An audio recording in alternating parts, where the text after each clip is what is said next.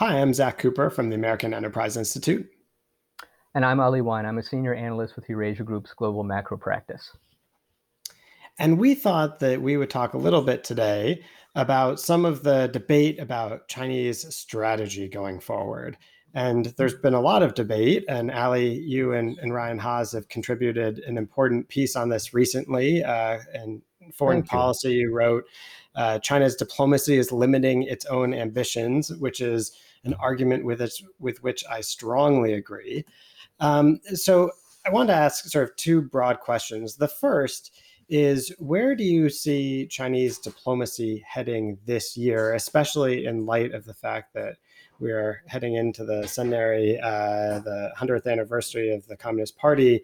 And it seems like this is going to really shape some of what Beijing does over the next year. Well, Zach, it's great to be talking with you, and I really appreciate the kind words and the vote of confidence in the article. It means a lot coming from you. So I'll offer just a few preliminary thoughts, and then I'd be very curious to hear what you think. Uh, I think that it's very unlikely that we're going to see a substantial recalibration in Chinese diplomacy before next fall's 20th Party Congress. I think that with the centenary of the Chinese Communist Party upcoming, I think that China's leadership wants to promulgate simultaneously two narratives, two parallel reinforcing narratives. The first is that of Beijing's inexorable resurgence, and the second is that of America's terminal decline. I think that China's leadership wants to convey to the public that the global strategic balance is irreversibly shifting. And I think that it's fearful, despite this coalescence of advanced industrial democracies that we're witnessing in real time. I think that China's leadership is wary of conveying any intimation that it might be acquiescing to external pressure to recalibrate its foreign policy. So I suspect that we may well see a doubling down on the part of the leadership in Beijing between now and the 20th Party Congress. If China continues down this course, however, I suspect that a strategic alignment between those democracies I just mentioned is likely to intensify. It's likely to impose limitations on China's long-term strategic outlook. So I think an interesting question, and I'd be really curious, Zach, what your thinking is on this question. Do you think that China might recalibrate after next fall's Party Congress? And if so, what steps do you think might they take, and what watch posts would you be looking for? It's a really interesting question, and I completely agree with your assessment. It strikes me that the next year is going to be a pretty tense year in U.S.-China relations, and that at the end of the day, I doubt that Xi Jinping is going to want to sort of back down at all over this period. And I think there are going to be lots of opportunities for tension.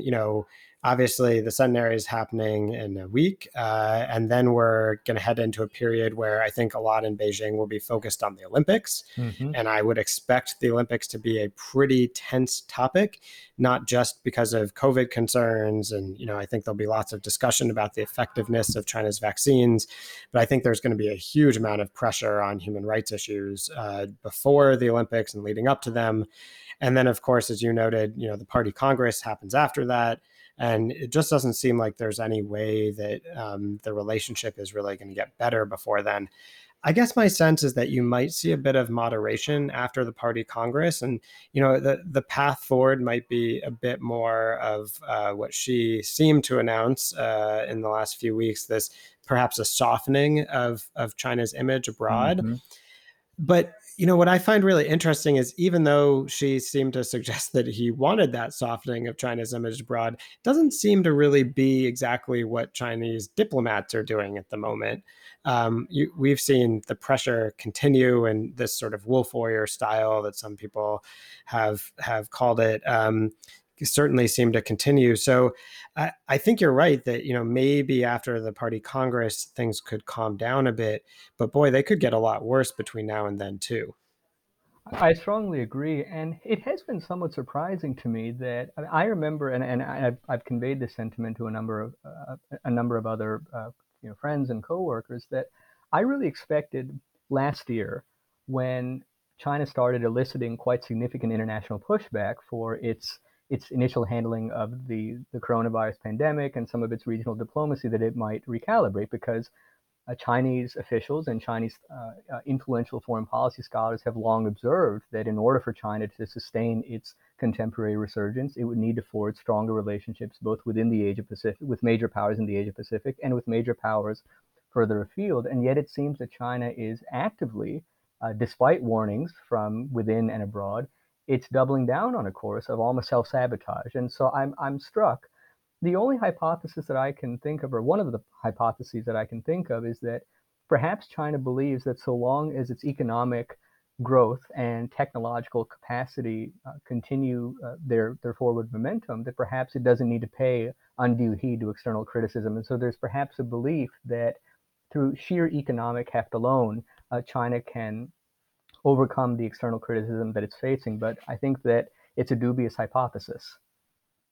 I think that's exactly right. I think Chinese leaders are going to be disappointed if they adopt that approach, but we'll have to leave it there because we're at the end of our time. Thanks, Ali. Thank you.